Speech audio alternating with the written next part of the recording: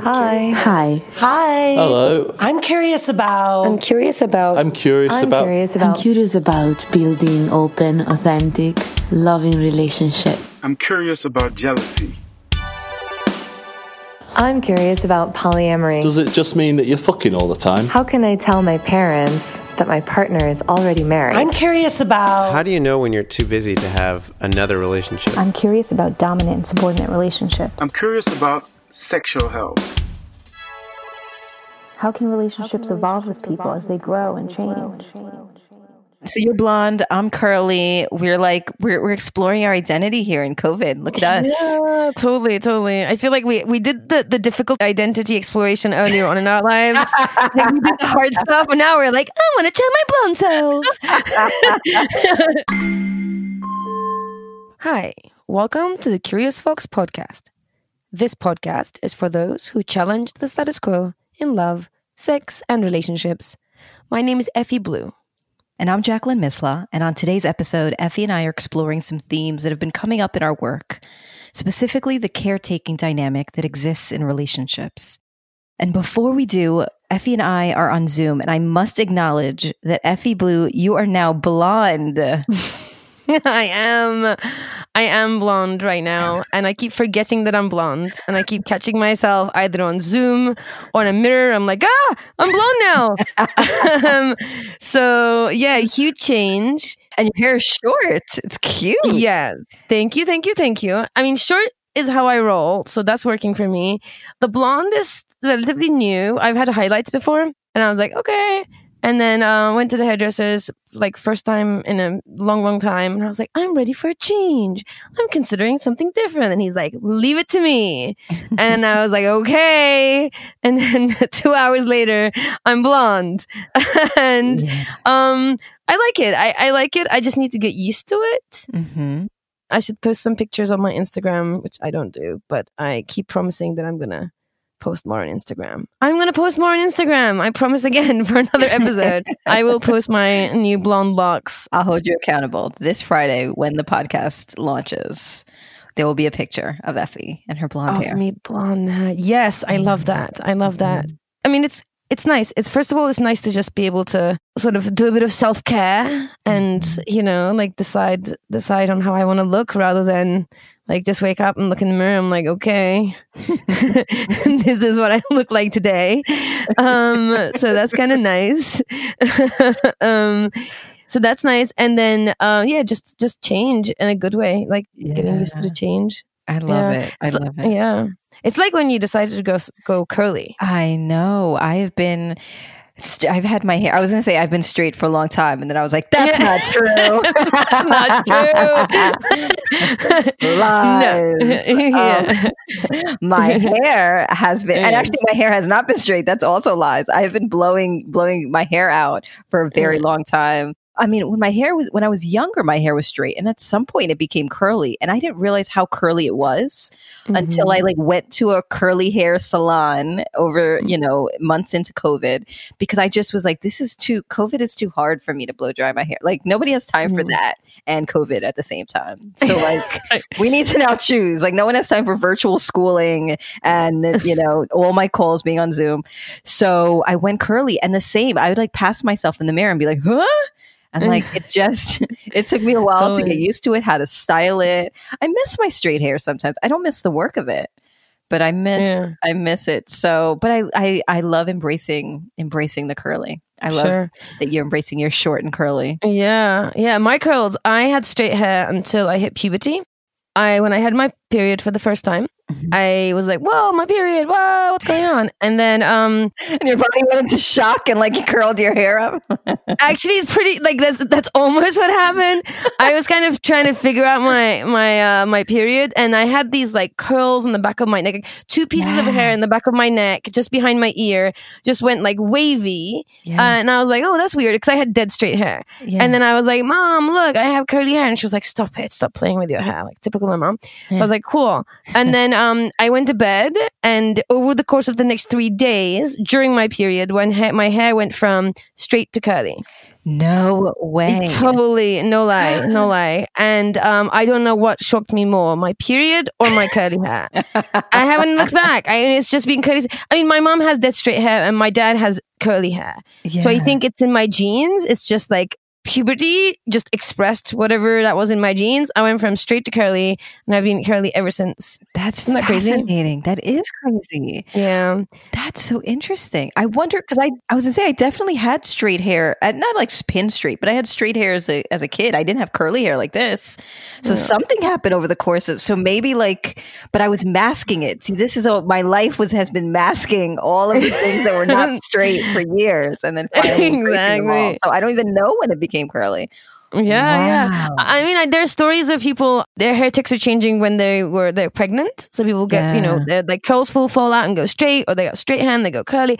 I think some of it is hormonal. I think that's why it happened to me during puberty. Mm-hmm. I think it felt a lot like this coming out of the cocoon type, puberty, like next phase of your life thing. And then very much, you look at all the pictures, like straight hair. Now she has curly hair. Yeah. So yeah, that's my curly hair adventures. And now it's curly and blonde. That's how I'm rolling right now. That's amazing. Yeah, I want to get highlights again. But then I'm also like, maintenance. Like everything right now is like, maintenance. Yeah, I know. Like I just started to get my nails done, like after 100 months of not. And they look so nice now. It makes me so happy. But now I have to keep going back. I feel the same. Yeah. I liked it when you had blue hair. That was good. Yeah. It didn't last for that long, though. It just looked dark. I didn't want to bleach it and then dye it. Because again, I'm like, maintenance. Yeah, I know. It's just adding stuff. Just like more things to take care of. I know. And I like take care of myself. Like I'd put makeup on. I'm one of those folks, like you said in the beginning, where you're like, oh, well, I guess this is what I look like. Like even sometimes after I do the whole thing, the hair and the makeup, and I'm just like, well, I guess that's what I look like today. That's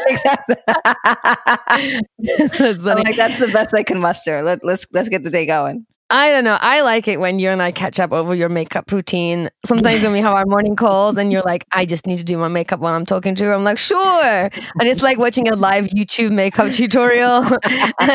And you go from like bare face to like fully made up in front of my eyes. It's like some sorcery that's happening. Both trying to like stay on topic and at the same time like transfixed. So like, what's just happening? So I don't know. I like those sessions. They're fun. Yeah, I do. Often I'll put on makeup. I don't even have meetings or anything that particular day. I just do it for me because it feels like at some point I really like loathed all of the things that I was doing in like my femme identity. Like every time I was blow drying my hair, every time I was putting makeup on, I was just like angry, particularly because my two partners are both androgynous. And so I was like, how you both have short hair and no makeup and you just throw on a t-shirt and jeans. And like, certainly I could do all those things myself, but the way in which I present to the world and how I like feel really good takes some amount of, grooming and effort in a way that they didn't need to do or didn't feel like they needed to do. And I was like really mad about it. Like every time I would be like cursing the femme gods. And then I really revisited it and realized that I had not made time for myself to do meditation. And part of my not being able to do meditation or not making that time was because I was running in the morning and then showering and then, doing the makeup and the hair and all those things. And I decided to include and incorporate meditation into my makeup routine so that as I was putting on makeup, I was really just being mindful and present around how things felt, or I was saying positive affirmations to myself or thinking about my intentions for the day. And so I switched that time in the morning to really just be about me and my like kind of grooming routine in the morning to be about taking care of and spending time with me. And then that really shifted it. And now I do it whether or not anyone else is going to see me because it's about me. Yeah, no, I get that. I used to do makeup and hair and I think it's just shifted for me. I don't necessarily, I struggle with all the things. Like I struggle with like the extreme end of it, like when you put false lashes on or false nails, anything that feels like not part of me, I feel it. And I'm like, I feel like I'm either fiddling with it or rejecting it or like if I have like a ton of mascara on, I'm just like, God, I can feel the things on my skin.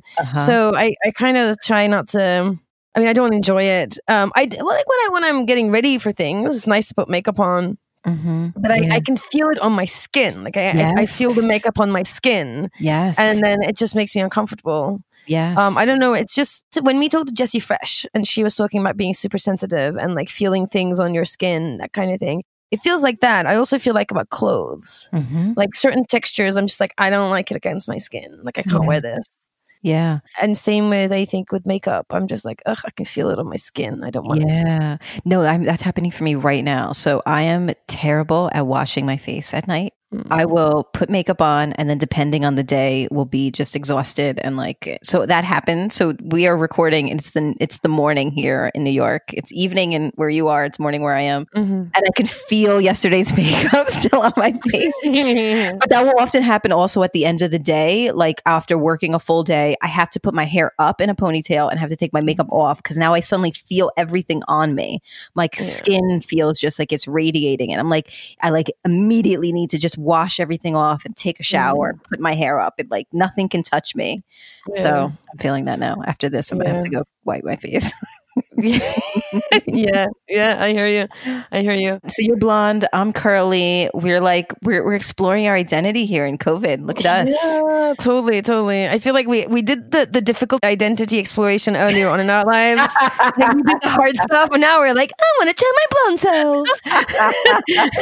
We came out as all the things that we could come out as, and now we're just like play with our hair. Well, actually, no. Well, speaking of identity, I've been thinking about this. I've been mindful of not losing mine, frankly, because as a working parent in the midst of COVID, so I have an only child, as you know, I have a 9-year-old daughter, and I have had to be her teacher and her playmate and her chef and her nurse and her parent.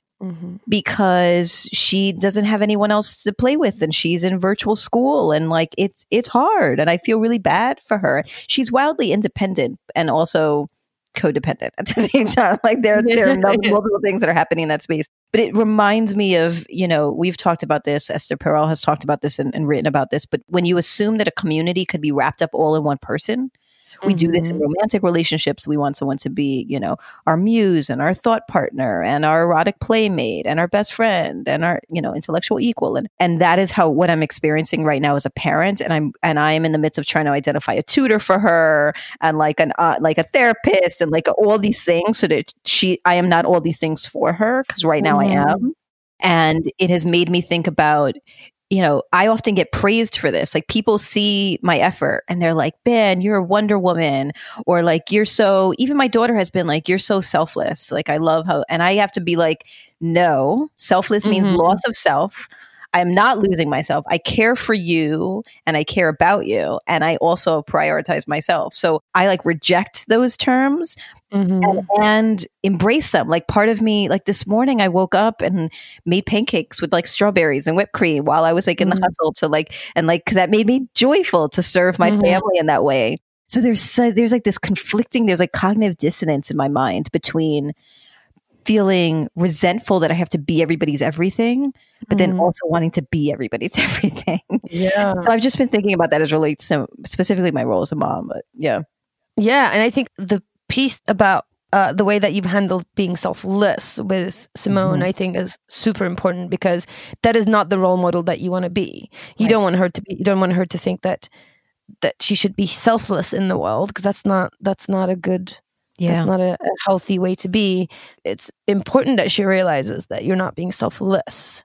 Right. And that is not the role of a mother or a woman and to be in the world as a selfless human. Yes. So I think you've talked about this before as well, which I totally get, is like, how do you be this like good mom that does all the things while role modeling, having a sense of self and prioritizing yourself and, like not losing your dreams and your hopes and have boundaries and all that kind of stuff. So it's a tough one. And the two things actually, I think, play into each other. So for me, my polyamory is actually a part of my self-identity, not losing my self-care. So, Simone's father and I are divorced. And so she splits her time in between the two homes. He also lives in the same neighborhood. And so I walk her over, once a week. She stays there for a week. Then he walks her over and she stays with me for a week. And so we switch on and off. And on the weeks that she's not with me, I'm with my other partner. And I have, time that I spend there. And so even though I'm always a parent, I am not actively parenting during those weeks. And there are times where she'll say to me, hey, can I stay with you this week? Can we do some extra things? And I'll say, actually, this week is for you and your dad to spend time together. And this week is for me to work as long as I want, to spend time with my partner, to go on this weekend I'm going to be going to New Jersey with my wife and it'll just be the two of us. And that does feel like those conversations are really challenging because essentially I'm saying to her, I am prioritizing myself and my needs and my relationships with my partners over your request to spend more time with me. And because of that, I believe that when she is here with me, I overcompensate by pancakes and extra cuddles and let me be your everything. So there's a little bit of mom guilt that happens where because I really do craft and define out my identity and my space independent of motherhood, that when I lean into motherhood, I do it hard. I lean all the way into motherhood. Yeah. I mean, it all makes sense. And I think in a way, I mean, I think we say in our society, like, it's not a good thing to have a split home, right? But it's not necessarily a bad thing, especially because it gives people a break from parenting and do what you've just described, which is to carve out some time on their own. We were talking about this earlier. I love Justice Ginsburg's quote that goes, women will have achieved true equality when men share with them the responsibility of bringing up the next generation. I think that's such an important message. And I think, in your situation, because you're divorced, that kind of happens automatically. But I think it's important that happens for people who are not divorced, or just whatever your family structure looks like.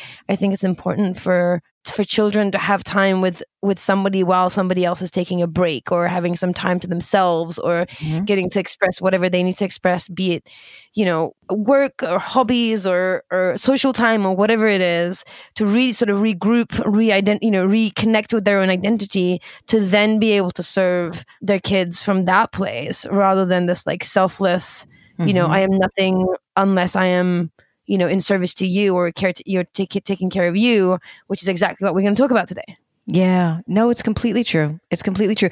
And let me say, I do think that it's a good thing that she's with her dad part of the time because he shows up to the world very differently than I do. I am, the extreme overachiever and he's like, let's just chill and relax. And I think that vibe is good for her. And I think it requires her to have more responsibility. I think as a result of that, I still take on the role of like making sure that he knows what's in her school calendar for even on his weeks. And like, so I overachieve on his behalf as well and need to be more mindful of that.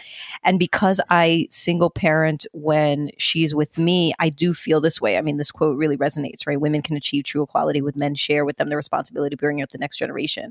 And I don't think that just means certainly men in partnership, but when all of society recognizes that women are taking on the burden in most cases with child rearing, and that there is a cost to pay in terms of our productivity, in terms of our joy, our sanity, our identity.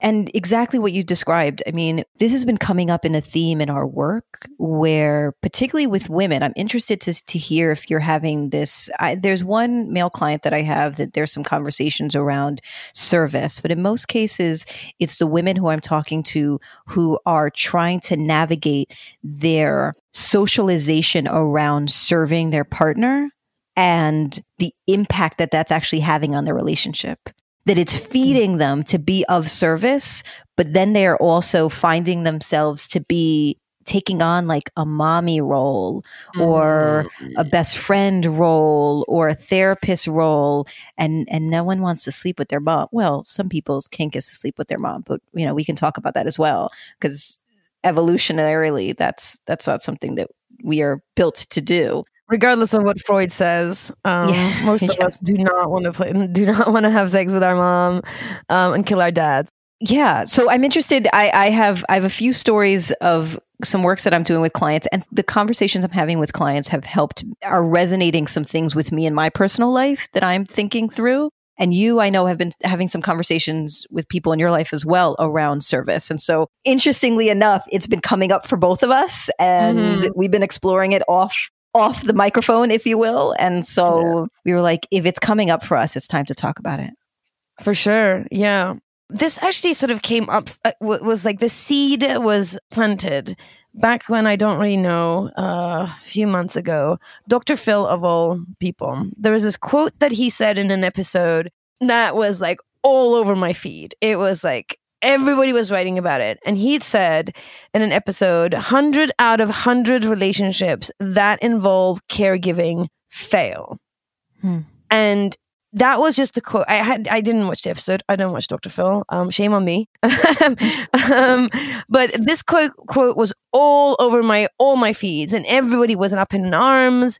There was a lot of accusations of ableism. There was a lot of posting about their relationships. One person was disabled, and the other person being taken care of them, and they were sort of saying how they were happy and thriving and all that kind of stuff. And then I was just like, actually, I don't think that's what he means. I don't necessarily think he is like, I don't really know him. I don't think he's like particularly wise, or I don't take his word for anything. However, in this particular quote, in this particular line, I was like, he's not wrong. Because I don't think when he means caregiving in this context, when he's like 100 out of 100 relationships that involve caregiving fail, that caregiving he talks about, and I then actually did look at the episode, and I think this is what it was about. I don't think he means somebody helping somebody else out of a bed to get into a wheelchair, or somebody helping somebody bathe because they have some sort of a physical disability. It's not that kind of caregiving. I think what he's talking about is the caregiving that is about competence, that's about self-reliance, that's about self-soothing and being self-sufficient in the world and being whole, right? I think what he means that if you come into a relationship where you are not competent around life, and when you are not able to regulate your emotions, and when you can't get to a place where you feel safe and grounded, and you need the other person and to do that for you because you're incapable of it, and then the other person kind of takes that role on as like a caregiver beyond anything else, right? And and the dynamic that we recognize is codependency. When you are dependent on the other person to shape your identity, to be a part of you and part of your identity, and without them you feel there's a part of you that's missing, that you're not fully self-expressed, that you're not whole in the world. I think that's the caretaking that he's talking about in this particular quote. And he's kind of right that when the relationship becomes all about caregiving and nothing else, I think that's when the relationship fails. And we, of course, need to talk about what we mean by fail. Right. Because I think in what you're describing, what I hear fail is essentially that there's not a peer dynamic and equity in the relationship, but also it feels like a lack of eroticism. Sure. That, again, one doesn't necessarily want to sleep with their caregiver. Right. So I think what happens is in those caregiving dynamics, and I know we're going to sort of delve into it, and you have some interesting stories that we can really kind of look at this in real time. The thing I think what happens with caregiving is that especially when you slip into that caregiving that feels almost parental, right? Because there's an incompetence, like if you're caregiving due to incompetence, there's a power dynamic inherently built in. And because that power dynamic then gets played out in caregiving and caretaking, then it has an air, a flavor, a real dynamic of parental dynamics. And that parental dynamic is not where the erotic lives. It's not meant to live there. We think incest is bad. We have a moral objection to incest. In fact, we have a biological objection to incest, more importantly, the moral one, that we need it for the gene pool, we need it for a healthy species. That's one of the reasons, like it's biologically reinforced not to fancy our parents, right? So when our romantic relationship has an echo of a parental relationship, or maybe even echoes the parental relationship we had with our own parents, because we haven't resolved some of these issues, eroticism will just fade away because that's not where it lives. Like it can't live in that parental space because we're not meant to fancy our parents. Yeah, I think that I want to be mindful of, there's a few things that we're talking about at once. So certainly we don't want to kink shame. So those who actually enjoy the dynamic between introducing either infantilization or introducing the mom-dad dynamic into their play, and we can talk all about actually calling people mommy and papi and daddy. I think we should definitely cover daddy. It's been on my mind for a long time. So we can talk about all the names that we call people within relationships that are both parental but also sexy. And so I want to explore that. So certainly it's not about kink shaming. It's about understanding that in many relationships, when the caretaking aspect enters into a relationship, that oftentimes the desire and eroticism then can leave that space because it's hard for those two things to your point, to live in that same space. And I've been thinking about that in my relationship. So with my partner, there are moments where we do have playful banter around, like, you know, I'll come out and I'll be cold, for example. And she's like, oh, the baby is so cold. And she'll like throw like a gigantic blanket around me and she'll be like, you're so little, the baby is freezing, like wrap her up. And it's like cute and sweet. Now that doesn't turn into then like sex. Like those are two different, like that in those moments, I feel like scooped up almost and like embraced and taken care of in a way that helps me feel loved and like, and playful. It feels like loving and playful and sweet. It's not then sexy. That's like a different type of vibe. And I have been thoughtful about that in our conversations around this dynamic. Like, is that something I should be concerned about? Like, is she playing the role of mom or dad that I didn't have as a young person? And maybe that's true, because I think that actually there's some things to explore there too. That doesn't feel dangerous to me. That doesn't necessarily feel uncomfortable. That feels sweet and loving and playful. And I think that is also different. So I want to make sure that we're separating out the pieces of conversation, that it's not kink shaming, nor is it saying that anytime we are being playful or loving with our partners in a way that, like, you know, calls them a baby or, you know, takes care of them in a loving kind of sweet, gentle way. I don't know if those things, for me personally, those things don't feel necessarily wrong. I think that when it becomes mixed into your identity in partnership, then there can definitely be some challenges that are there. Totally. I think the big distinction is intention. I think if you're intentionally, definitely in kink, if you're intentionally going to that place and looking for eroticism and arousal in those places with that intentional sort of, you know, playing into those dynamics and with, you know, safe, sane and consensual of all, you know, adult parties, and you're playing around infantilization, you're having sort of daddy baby girl dynamics. I think with intention from a wise place, for a wise mind adult place, go for it. Like, I don't think this is what, you know, I appreciate that you make that distinction, because that's definitely not what we're talking about here. I think when, and similarly, this kind of cutesy, like momentary, playful mini regression, and then sort of, you know, coming back into like the real dynamics, or like restoring sort of peer dynamics, or I should say maybe having those cutesy moments lying on top of essentially peer dynamics, right? I think that's again different. We're not talking about that either. It's when it is unintentional, almost unconscious, somewhat stuck in its own way, without any kind of variation, where people feel that it's their duty to take care of their partner, or they feel that's the only way they're able to show up in a relationship. That's the only way they are worthy of a relationship. They're the only way they're worthy of their partner. That they only exist in the world and in their relationships in service. and not just because they are or they are chosen by their partner. I think that's kind of that is when I think, one, that's what we're talking about. And two, I think that's what Dr. Phil is saying about 100% of those, 100 out of 100 of those relationships fail. Yes. I think it's important to make that distinction. So absolutely.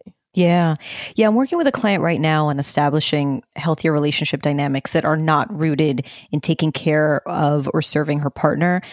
And the conversations that I'm having with her and that struggle actually resonates with me because it highlights the struggle that I think many overachievers have, which is that we feel valued when we are doing and have a hard time just being.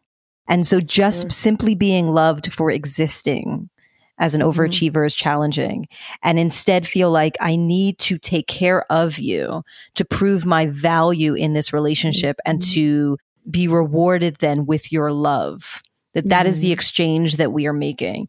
And that is cultural, that is from upbringing. Again, I think that's a huge additional pressure that women in our societies have. I remember in an episode that we did with Carolyn around having conversations with your partner about opening up, we talked through this story of that when I was growing up, I learned via the role modeling of my grandmother and my mother that you serve your partner first and that you serve them the best portions. And that was something that I was actually surprised that I brought into my same-sex relationships. That I thought that that was a gendered role, and that when I was with and married to men, that when that dynamic existed, I thought, oh, well, that's because it's the male-female dynamic. And when I found myself serving my wife first and the biggest portions, I was like, oh, this is much deeper than that. And what blew my mind is when Carolyn said that in her household, the women served themselves first and ate first and then invited people over to go serve themselves and get food. And I was like, what is this world? Like that blew my mind. And I think it also, there's a dynamic or there was this idea in my mind that the person who earns less does more around the house. Which is more often than not women. Right. And now what's interesting is when I was married to my daughter's father, he was a filmmaker and an editor, and he did consulting work. And so he often either was not working as much or not working at all. And he took care of our child, and he cooked and he cleaned. And I, went out and worked and was the provider, the financial provider within the home. And so the dynamic didn't necessarily matter for me there in terms of gender, but that did exist, that I expected without conversation that he would take care of household things. And then when I became the person who wasn't earning as much and my wife earned more, even though I was working as much as her, because my paycheck was smaller than hers, I took on the cooking and the cleaning and the securing of the groceries and things like that. And then in my relationship with my partner, she earns less. And so I expect her to do that. So it's just these weird narratives that I'm beginning now to untangle and unpack that I didn't even realize, but a lot of them have to do with service. Then in order for you to earn your keep, you have to serve. Yeah, and I think that's definitely one aspect of how this plays out. So let me put it this way. This came up the other day that I was talking to somebody here that a woman's worth is measured, especially where I am right now, women's worth is measured by the quality of the ironing of her husband's shirt, essentially. Like how well she's taking care of her husband, how well she's taking care of her house, how delicious her food is, how well the kids are behaved, more importantly, how well the kids are dressed, right? And that is that's how the worth of a woman is measured. And it still is in a lot of societies. That's kind of, it's more important than what she does, but how she takes care of the people around her, which is what you're saying, like, serving others first and making sure that she's selfless and all that kind of stuff. So I think it's on like a systemic societal level, like that's what we tell women. And I think on top of that, in your particular case, and you're an overachiever, so you're not going to mess around. Like you've already internalized those like jobs as like as if women's role, because you come from a heteronormative household, right? Hispanic, religious, heteronormative. religious. Right, exactly. So that's very much in your culture, like women's role is to be the caretaker. So you've already internalized the systemic side of it. And plus, you're Jackie and, you're like, well, if that's my job, let me show you which then I'm going to do it. Yeah. Right. Like, the only thing in your case is just like doubly, like a double whammy for sure. Yeah. I think the other piece of it is that's definitely one expression of that caretaking. And I think the other is around fawning, which is a different version of that, right? Yes. So we talk about... Which knows no gender, probably, or no gender identity. I'm sure that maybe it's reinforced with women, but certainly I've had male clients that I work with who also... because of the dynamic of when they were growing, the way that they observed their parents exchange growing up, or the way that they value themselves, have slipped into fawning. For sure. And also women tend to fawn more purely out of strength, like physical strength, right? A woman is less likely to fight her way out of a situation. I should say, let's get this right. Somebody with a femme body on an average build is less likely to physically fight their way out of a situation unless they absolutely have to. They're more likely to fawn or flight, right? Or freeze. I think that's just biology, to be honest. When confronted with a challenge or something that's perceived as a danger, we've heard fight, flight, and freeze as being our responses. And one of the things that we've talked about in this podcast is that there's also the addition of fawn, which is to...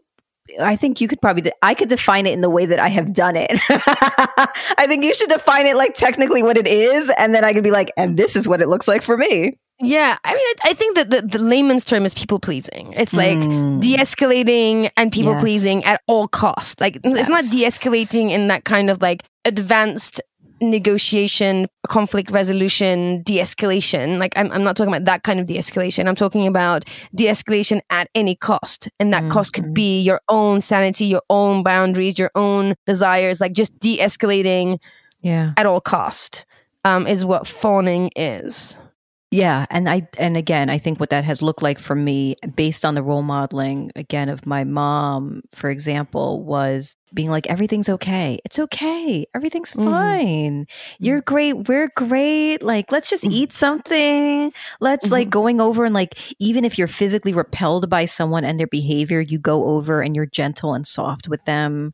It means lowering your voice so that the tone and the volume in the room can go down.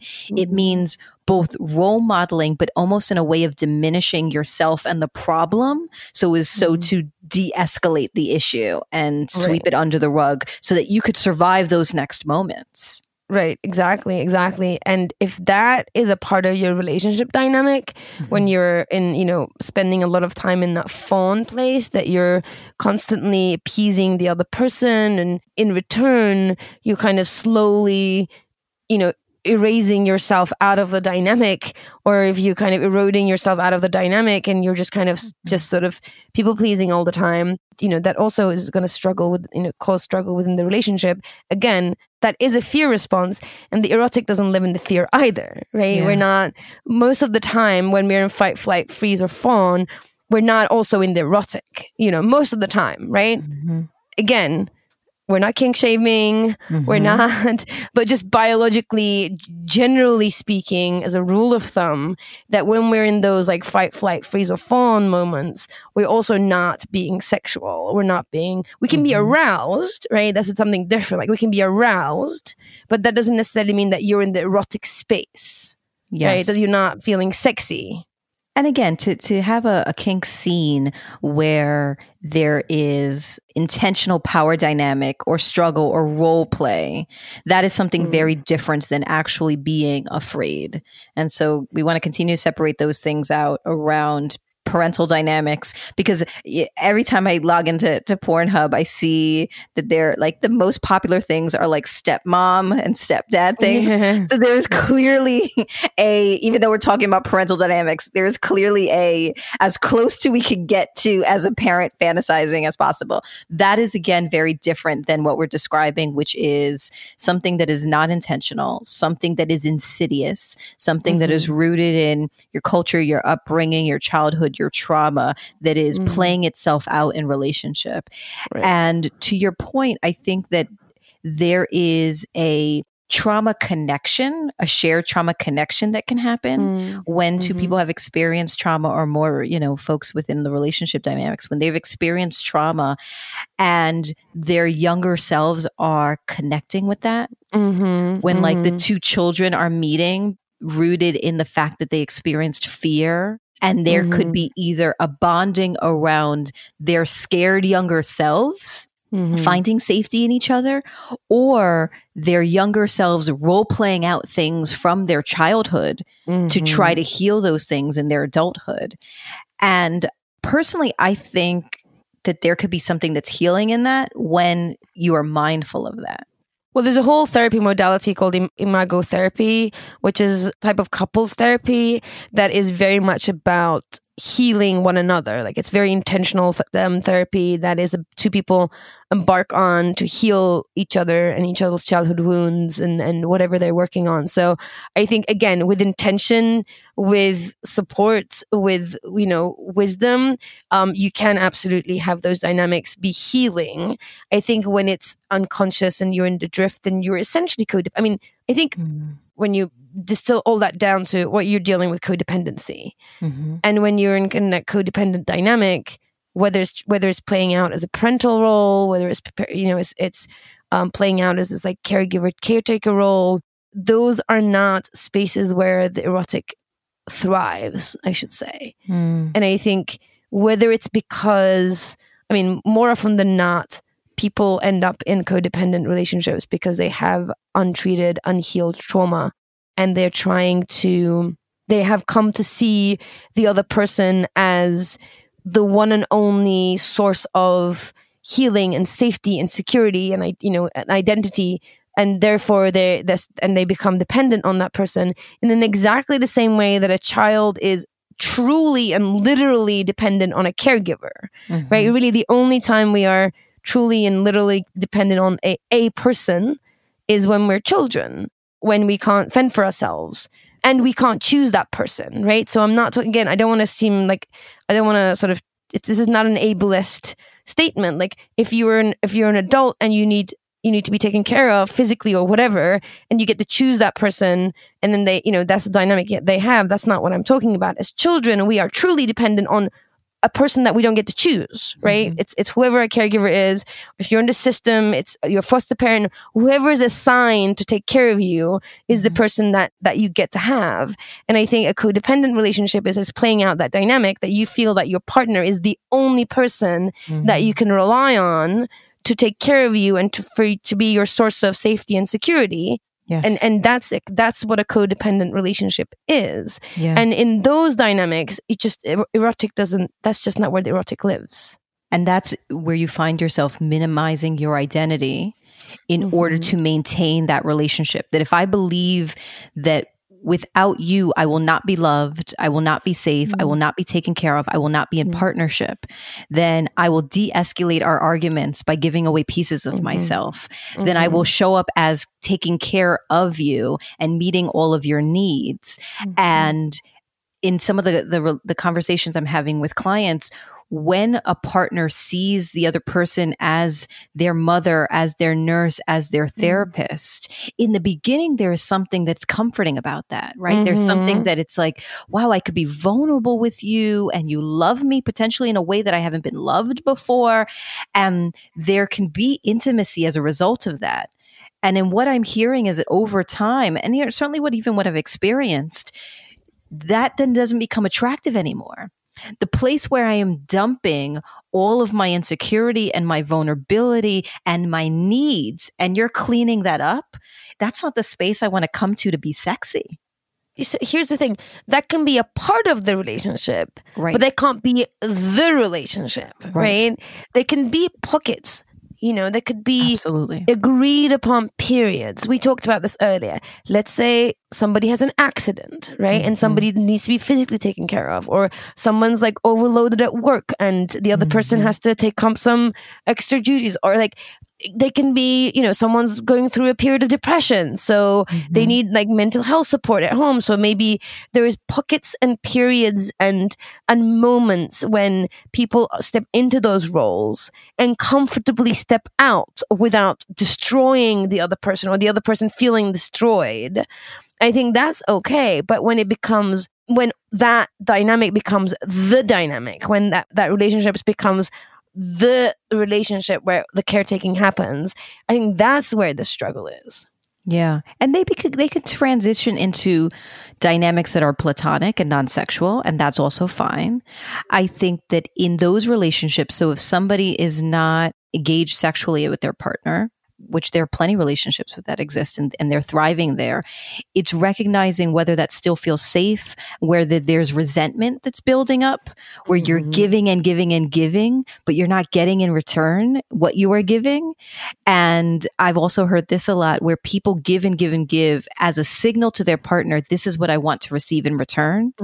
But that conversation has never happened. And as a result of that, resentment builds. That has nothing to do with sex, and that's still unhealthy. So I want to also make sure that we're not anchoring our conversation in, if you want to have sex with your partner, these are things to think about. It's if you want to have a healthy, robust, peer kind of relationship with a partner, then these are things to keep in mind. Is, are you replaying things from your childhood within your current dynamic?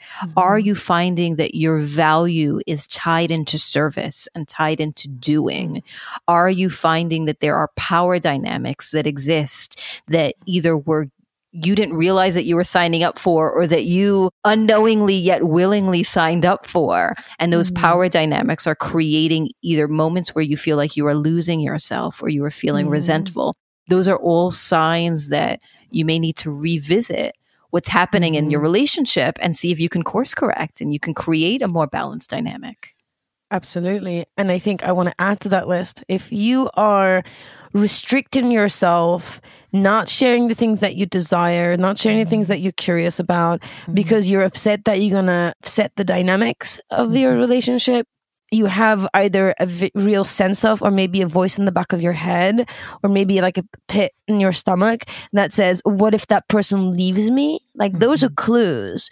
If you have a sense that if I just share this one thing, this person is going to slam the door and leave me, right? Two things. One, if that's really the case, like something is much bigger, like wrong with the relationship. If the person, upon sharing this one thing, if this person is going to like slam the door and leave you, there's way, way deeper issues. And two, if that's how you feel, which means you don't have a sense of safety within the relationship. Again, if you're restricting yourself in that kind of way, that's also a sign that you might be in a codependent relationship. And again, you might find that the erotic doesn't live there. I would even say maybe the sex that you're having is sex out of service rather than sex out of pleasure. Right. And again, I am not that against sex out of service. I've definitely been there. Again, it's been in pockets. It's been here and there. It's been like, okay, fine. Like, I like sex. I might not be in the mood for it right now, but I see that you are, for whatever reason. Sure, I'll show up and have sex with you. That's fine. Like, but if that's the only sex that you're having, the only time you're having sex, or every time you're having sex, you're doing it in service of the other person, making sure that they have pleasure, and you may even not want to do that. Like, those are all signs that there might be something not quite right. Let's talk a little bit about some strategies. I can share out some of the things that I'm working with my clients, and I'm interested in some of the work that you've been doing. So if you've heard this checklist and you're like, yes, that is me. Number one, that's okay. That has been me. Like, I'm raising my hand right now on the Zoom call. For sure. That not only am I even saying that has been me in some distant past, those are some things that I am conscious of now. This idea of shared trauma connection, which we should note is different than trauma bonding. And we have actually had to be mindful not to confuse those two. Trauma bonding is bonding with the person who is essentially creating the trauma for you. The person who is potentially abusive and bonding with that person. That's like the Stockholm Syndrome? Yes, exactly. So that's trauma bonding. What we're talking about is bonding over shared traumatic experiences as young people. And so, for example, both my partner and I experienced dynamics in the home where our fathers were emotionally or physically abusive. And there was constant tension within the home. And we both dealt with that tension very differently. I think that she dealt with it by going insular, going inside and really thinking about what do I need to do in this moment to protect myself and to be safe in this space. And I dealt with it by strategizing, by thinking 10 steps ahead to prevent that dynamic from happening. I also am the oldest of 3. And so I was very mindful of what do we need to do to make sure this doesn't happen again. And that very much shows up in our adult selves, right? I am a strategist and my job is to think 10 steps ahead and to avoid chaos and issues. And that has shown up in our dynamic in our relationship, where if anger shows up present in that space, we both revert to our 10-year-old selves, where I'm like planning desperately, how are we going to get out of this? And she completely shuts down. And in those moments, we're realizing, oh, our 10-year-old selves are in relationship with each other. There are 2 10-year-olds who are playing girlfriends right now. And how do we get out of that mental space, that emotional space, in order to show up as our adult selves again? And so in that spirit, if you've heard that and you're thinking, yeah, that's me, I do that. Here's some things that I have recommended out and that I've done myself. And I'm interested, Effie, in your thoughts as well. One is I recently asked a client to carry around some Post-its, 2 different color Post-its. And every time that they thought of something for themselves that they wanted in their lives, that felt like just for them, felt like hope, to write that down. And immediately, when the voice in their head said, that's not for you, that's crazy, you could never do that, write that down on a different color Post-it. Capture the hope, capture the idea for yourself, and then capture the voice in your head that is telling you no and shutting it down. And then by the end, she brought both sets of Post-its to our conversation and was able to see some themes that she was visioning out, things that were only for herself. But because she had such a history of, it can't be about me, it has to be about the other person, immediately with the idea of hope or dreaming came the shutting down. That is not meant for you. That's meant for the people you're supporting, but that's not meant for you. And we were able to break down those themes and those dynamics. But the first piece was just capturing it. Capturing the message that she was hearing in her head. So that's one idea. And the other is this thought of, which goes to the first, I asked the same person to start to give herself more space to really sit in what she wants. Give herself like the permission slip to dream about what is just for her, not in service to anybody else. What do you want? And to write those things down. And what she realized was her brain again was shutting it down because it was saying, well, you could never do that. Look at your history. Look at the way you show up in a relationship. You can never achieve that. And the truth was that she was creating some boundaries and she has been doing some things for herself. And so the second list that I asked her to create was every time you do it, every time you create a boundary, every time you say no, every time you show up for yourself, write that down, because part of the work is convincing your brain that future is possible for yourself. That you are not destined to this past that you have created for yourself, that there is a different future that can exist.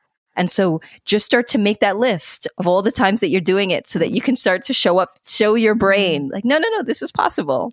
That's possible for me. Yeah. Like reprogramming your brain essentially to what you want and reprogramming your brain to see the examples of when you can achieve it.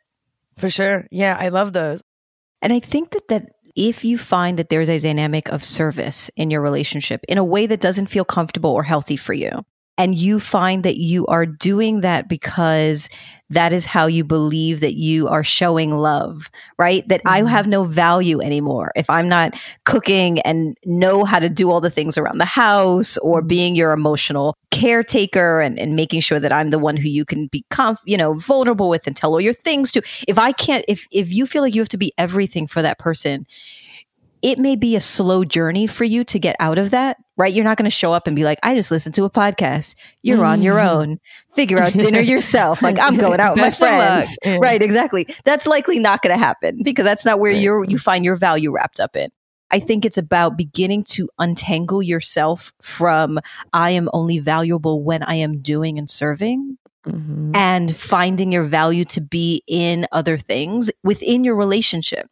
Can you build out other spaces where you feel loved and cared for? Can you create more autonomy? I remember the moment when I started to spend more time with my partner. So in the beginning of my relationship with my partner, and I was leaving my home with my wife for longer periods of time. And she would text me throughout the week and be like, where's the this? Like, where's the potato peeler? And where do we keep the this? And where do we keep? And she realized number one, she felt really frustrated. She was like, I don't even know how to navigate my own home and kitchen because I had been doing all that for her. And she was like, I want to be more autonomous in this space. And when she became more autonomous in the space, actually, I started to feel a little bad because she was able to like caretake for herself in a way that didn't need me anymore.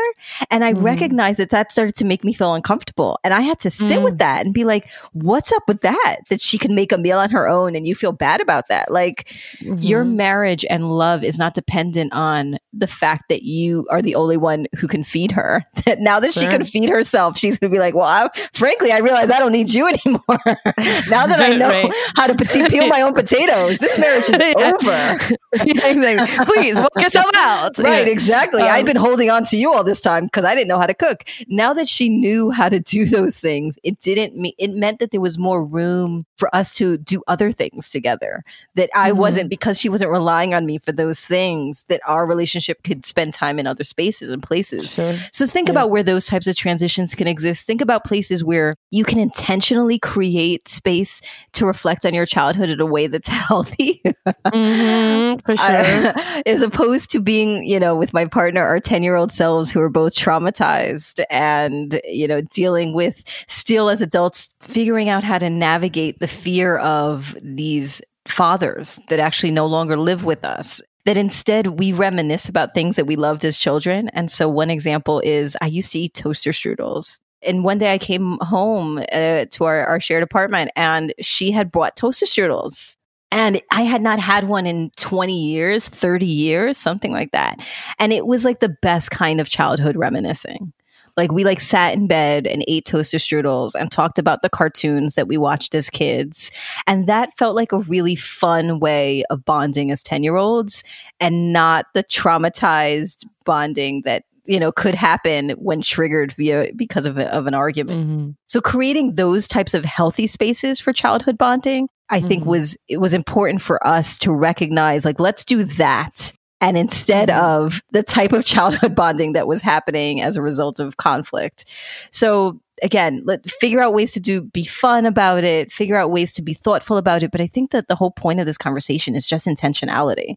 Absolutely. Know what you're doing, know how you're doing it, be thoughtful about it. And if it doesn't feel good for you anymore, think about how to stop. Right. I think that's really important. I think that would be my final recommendation is to mindfulness is a practice, and it comes up in all these places. And a part of it is to be able to check in with yourself and check in with where you're at and how you're feeling. And I think sometimes it just seems like a really simple thing, like how am I feeling? I think a lot of the times we tolerate these situations because honestly, we're not that aware of them. Like we have somehow, been pushing through, making it happen, tolerating it, thinking that we don't have a choice.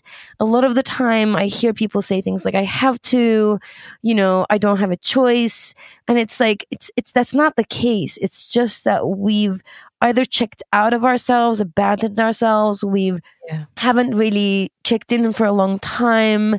And we are just pushing forward, pushing on. Yeah. And I think it's really important to find spaces where you check in with yourself. Something that I do. So currently I'm in a Muslim country, and there are 5 times call to prayer that happens every day.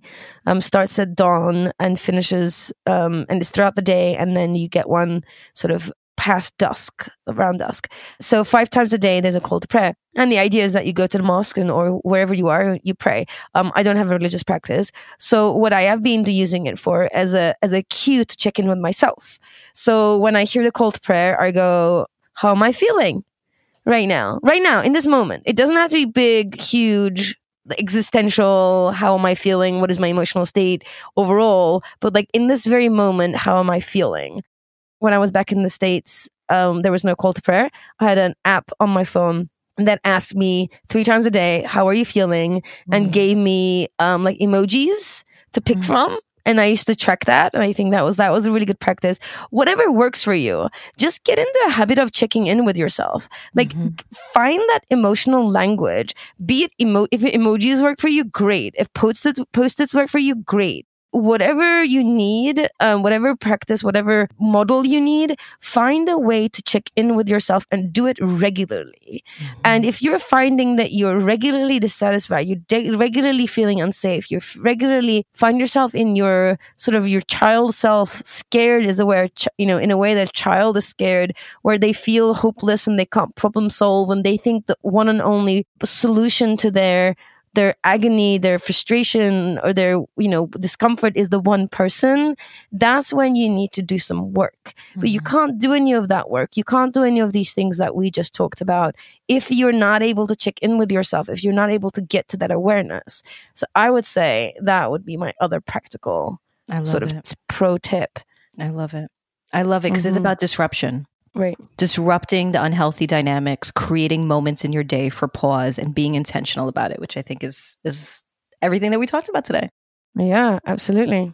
I love it. I love it. I love it. And, all of this falls under the bucket of just continuing to change the noise, understanding that there's been so much noise that we were immersed into, bathed into, that has rained over us to the point that we don't realize that we are wet anymore with all of this noise. And if we can be intentional about changing the channel, disrupting some of that noise, creating spaces of quiet and listening into other things. And we hope that we're doing that in this podcast. Yeah. If you feel like we have, then please like it, share it, review it. This is actually not us being needy or being like in service to you. Maybe a little bit. Yeah. But we actually do not utilize social media that much. And because likes and follows are not a thing that matters to us, like in our personal lives. And in terms of this work, it does matter to us. Sharing the message and sharing it out and having reviews so that this way it can go to the top of the algorithm, that is important to us. So do that. Join the community, join the conversation that's happening in the Facebook group. Join our Curious Fox Instagram, which actually is more active than our personal Instagram. Join those too. So you can find We Are Curious Foxes, or you can find Effie Blue at Coach Effie Blue. Maybe she'll post a picture of her blonde hair. I'll try to get one posted. I'm like talking just to the audience now of Curious Fox. I'll try to get one of her to post it on the Curious Fox as well. Follow me at Jacqueline Misla, and you can see all of my curly hair glory at my Instagram. You can see the evolution from straight to curly hair at Jacqueline Misla. So you can find us on social media. You can go to Facebook and join the group so you could be a part of this conversation and plug into community that can support you with all these things. If there are conversations that you'd like us to be having on this podcast, you can email us at listening@wearecuriousfoxes.com or call us, share a story, share a question. We'd love to be able to play it on the podcast and share our answers. You can give us a call at 201-870-0063. We actually want to start a segment called Foxtails where we want to share people's stories. So please do use that number to tell us your stories that for us to look into. We might reach out to you and get your full story and feature you in an upcoming episode. So we'll look forward to those. Also, this episode is produced and edited by Nina Pollock. Our intro music is composed by Dev Saha, and we are so grateful for their work. And we thank you for listening. And as always, stay curious, friends. Curious Fox Podcast is not and will never be the final word on any topic. We solely aim to encourage curiosity and provide a space for exploration through connection and story. We encourage you to listen with an open and curious mind, and we'll look forward to your feedback. Stay curious, friends. Stay curious. Stay curious. Stay curious. Stay curious. Stay curious. Stay curious.